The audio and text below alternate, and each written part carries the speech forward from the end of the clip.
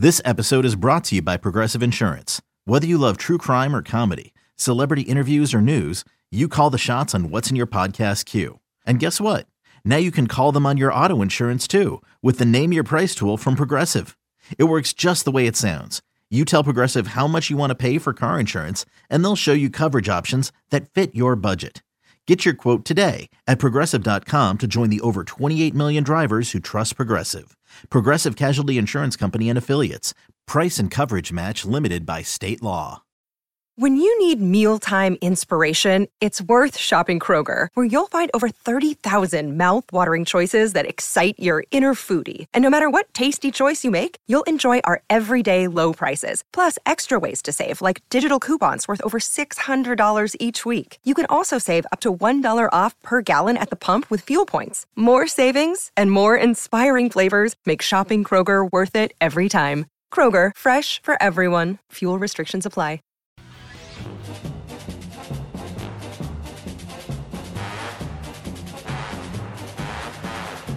Joe, it is time to head out to the Toyota of Hollywood hotline, where we are joined by Odyssey NFL insider Brian Baldinger, host of the Odyssey original podcast In the Huddle, with Jason La Canfora and Carl Dukes, covering the entire NFL.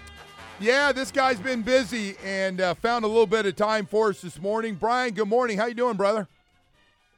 Hey, Joe. Good morning, guys. Good to be with you, man. How are you? Hey, we're hanging in there. So you know what happens down here. First, it was a Dalvin Cook thing, so you want to guess what it is now. The whole Jonathan Taylor thing, and what should the Dolphins do? Should they make a run at him? So what do you think is going to happen with this whole Jonathan Taylor thing that's gotten really ugly? Well, there's a lot that has to, get done, Joe. I mean, obviously, you got to do the trade. And so whatever that is, second-round picks, third-round picks, future picks, like that's part of it. So you got to handle that. And then, he's not happy with his contract, so you have to do a new contract. Like it's going to get expensive. And then you look at the Miami Dolphins and you watch, Devonta Chain and his first carry last night. He just busted one for 20. You watch Ahmed run up and down the field against the Texans the other night. Not to mention what Mostert and Wilson can do. I just don't see a great need at this point for Jonathan Taylor. Is he an upgrade? Probably, yeah. But I don't know. It doesn't look like it's a great need on a team that's going to throw the ball a great deal. I know they're going to run it, but with the receivers they have, it'd be foolish to try and be a run-first team with what they have. So, Baldy, where do you think's best fit for Jonathan Taylor? Do you think he just has to go back and go, I got to suck it up? We didn't get what we want, so play for us or don't play at all? Well, look, I played for that organization, Joe. I played for Jimmy and Bob Irsay. They put the line in the sand here. And, look, to me, when they drafted Anthony Richardson and then last week they named him the starter, to me, Jimmy Irsay is saying we're going to do what we did with Peyton Manning.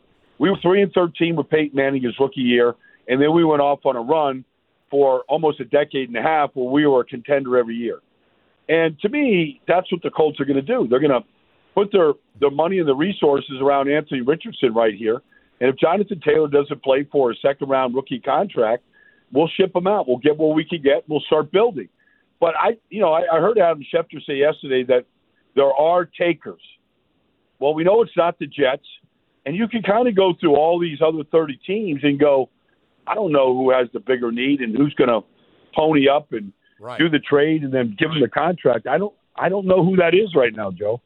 So I want to ask you the other one. It's really interesting in the new NFL that we're seeing down here with a lot of guys banged up, and hopefully some of the guys will be able to return for the opener against the Chargers. What are your thoughts on playing stars or frontline players in preseason football? Well, I saw the Dolphins play their starters go 98 yards for a touchdown against Houston. I thought, those guys, whether it was Tyreek or, Mostert or Tua outside of the interception, I thought they all played pretty good. Mahomes has played a lot in both games so far. I mean, if you're playing the best player in the league in preseason, Aaron Rodgers is going to play this weekend. I mean, I just think you got to do it, Joe. I think you got to get a little bit of the bubble wrap off these guys before they start the season. Yeah. I mean, some of it just to get hit, some of it for conditioning, some of it to get some kind of rhythm before, you head out to and play the Chargers. I just think you got to get out there on the field and play a little bit. I don't think you can legislate against injuries, and I don't think you can worry about injuries. They're going to happen, but they're going to happen regardless, especially if you don't hit and play before you start the season. Yeah, I agree. You just went a little old school on me, but Baldy, I agree with you. I do agree that you got to do some. I know it's not like it used to be, but you do have to do a little bit. You're going from 0 to 90 miles an hour for an opening game where now everything's live and going 100 miles an hour. It's completely different. I am with you on that one. So Baldy, I got to ask you, we got a bunch of things going on here. Christian Wilkins has been doing individual drills but not team and made it real clear, like, I'm here, but I want to get paid. And I don't care that I only had 3.5 sacks. I'm really good. I had almost 100 tackles. I need to get paid. This offseason, we saw a ton of defensive tackles make a lot of money. What are your thoughts on how important Christian Wilkins is to this football team? Well, I don't believe in the hold ins, Joe.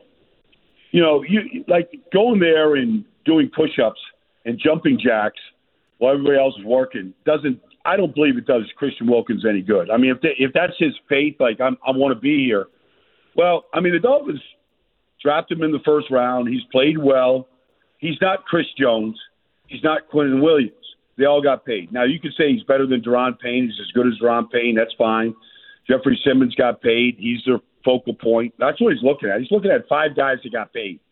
There's Aaron Donald, and then there's sort of everybody else, but Chris Jones won a Super Bowl. Right. He took over in the postseason. Yes, he did. I haven't seen Christian Wilkins do that. Now, I don't know what he's asking for, Joe. I'm just saying I wouldn't slot him in the same category as Quentin Williams or Chris Jones right now. I think he's a good player. I think he's probably worthy of a contract. But where that contract and where that money is right now, I don't know. They don't look the same without him in there, to be honest with you. He's a very good player. But, you've got to do more in the passing game. You've got to affect this game more than what he affects the game if you want one of the elite contracts that just got given out to defensive tackles in this league this year. It is amazing because you're talking about sacks, 3.5 compared to all those other guys you just mentioned. Quentin Williams at 12 sacks, and of course, Chris had 15. And the forced fumbles, Joe, That's and the right. forced fumbles, right. And the game-changing plays. And Chris Jones had 15.5 sacks. I mean, he's an elite player. If you leave him one-on-one block, he beats you, period. I talked to Warren Sapp this offseason. He worked with him last year during training camp. He's like, Baldy, he's a beast. He knows how to take over a game. When Christian Wilkins learns how to take over a game, Joe, then I think you can give him one of those elite contracts. But, playing the run and being good at the line of scrimmage and, defeating blocks, run game is good. This is a passing league. You got to hit the quarterback. You got to affect the quarterback more than he does. With threats to our nation waiting around every corner, adaptability is more important than ever. When conditions change without notice, quick strategic thinking is crucial. And with obstacles consistently impending, determination is essential in overcoming them. It's this willingness, decisiveness, and resilience that sets Marines apart. With our fighting spirit, we don't just fight battles, we win them. Marines are the constant our nation counts on to fight the unknown. And through adaptable problem solving, we do just that. Learn more at marines.com. Yeah, no, there's no question. But, boy, I'll tell you, I'd like to see him get a contract. But you're right. He should not get paid like those guys. By the way, I do agree. So I got to ask you this one. The AFC East, I feel like this is the first time in maybe 25 years, Baldy, that it's really open between what Tom Brady did and what Allen has done in his first few years. Do you feel that way, or do you think it's still all about Buffalo? No, I don't feel like that, Joe. I feel like it's wide open. And I could make a case. I mean, obviously the Jets are getting a great deal of buzz. I've been up there a bunch, between Hard Knocks and signing Dalvin and getting anybody that, Aaron Rodgers wanted. But I can see, certain weaknesses in that team. It's a long, long season. 18 weeks is a long time to try and figure out who's going to take home the crown. I mean, you saw week 1 last year. The Dolphins beat the Patriots week 1 in your own backyard, Joe. and they made a play on 4th and 8 before the half that ended up Jalen Waddle doing the Waddle in the end zone. I mean, one play changed that whole game. And I kind of feel like in all these games, you go back to the playoff game, you know, and Skylar Thompson's playing quarterback against Buffalo, you had chances to win that game. And that's, you know, in Buffalo in January with Josh Allen. Like, I think all these games in this division are going to turn on one or two plays. And I could make a case for any of the teams, including the Patriots, that could win this division. Certainly the Dolphins, certainly the Jets. I mean, any of those teams could win this thing because I think they all have really talented defenses. I don't know who's the best right now. I would say Buffalo probably has the worst. If I looked at it, like, really truthfully, I would say that Buffalo's probably last in the division offensively.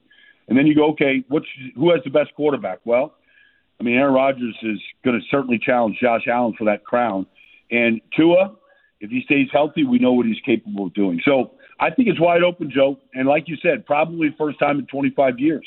It's crazy. It's I've been here to see it up close, and it's been absolutely nuts. Hey, Baldy, I'll leave you with this one going forward. It looks like there's a lot of good teams in the AFC. I go, wow, you look at Cincinnati and Pittsburgh, and you start looking at Cleveland and what they could be, and Baltimore and that love fest going on there. What are your thoughts on overall how talented the AFC is? Well, I've seen all the teams in the AFC North in preseason here, Joe. Most recently watching Cleveland scrimmage against the Eagles. I mean, and, you know, the opening week of the season is Cleveland and Cincinnati. We think Joe Burrow's going to be in the lineup, but we don't really know yet. We'll see how that calf responds. But it's going to be a dogfight. It's going to be a dogfight.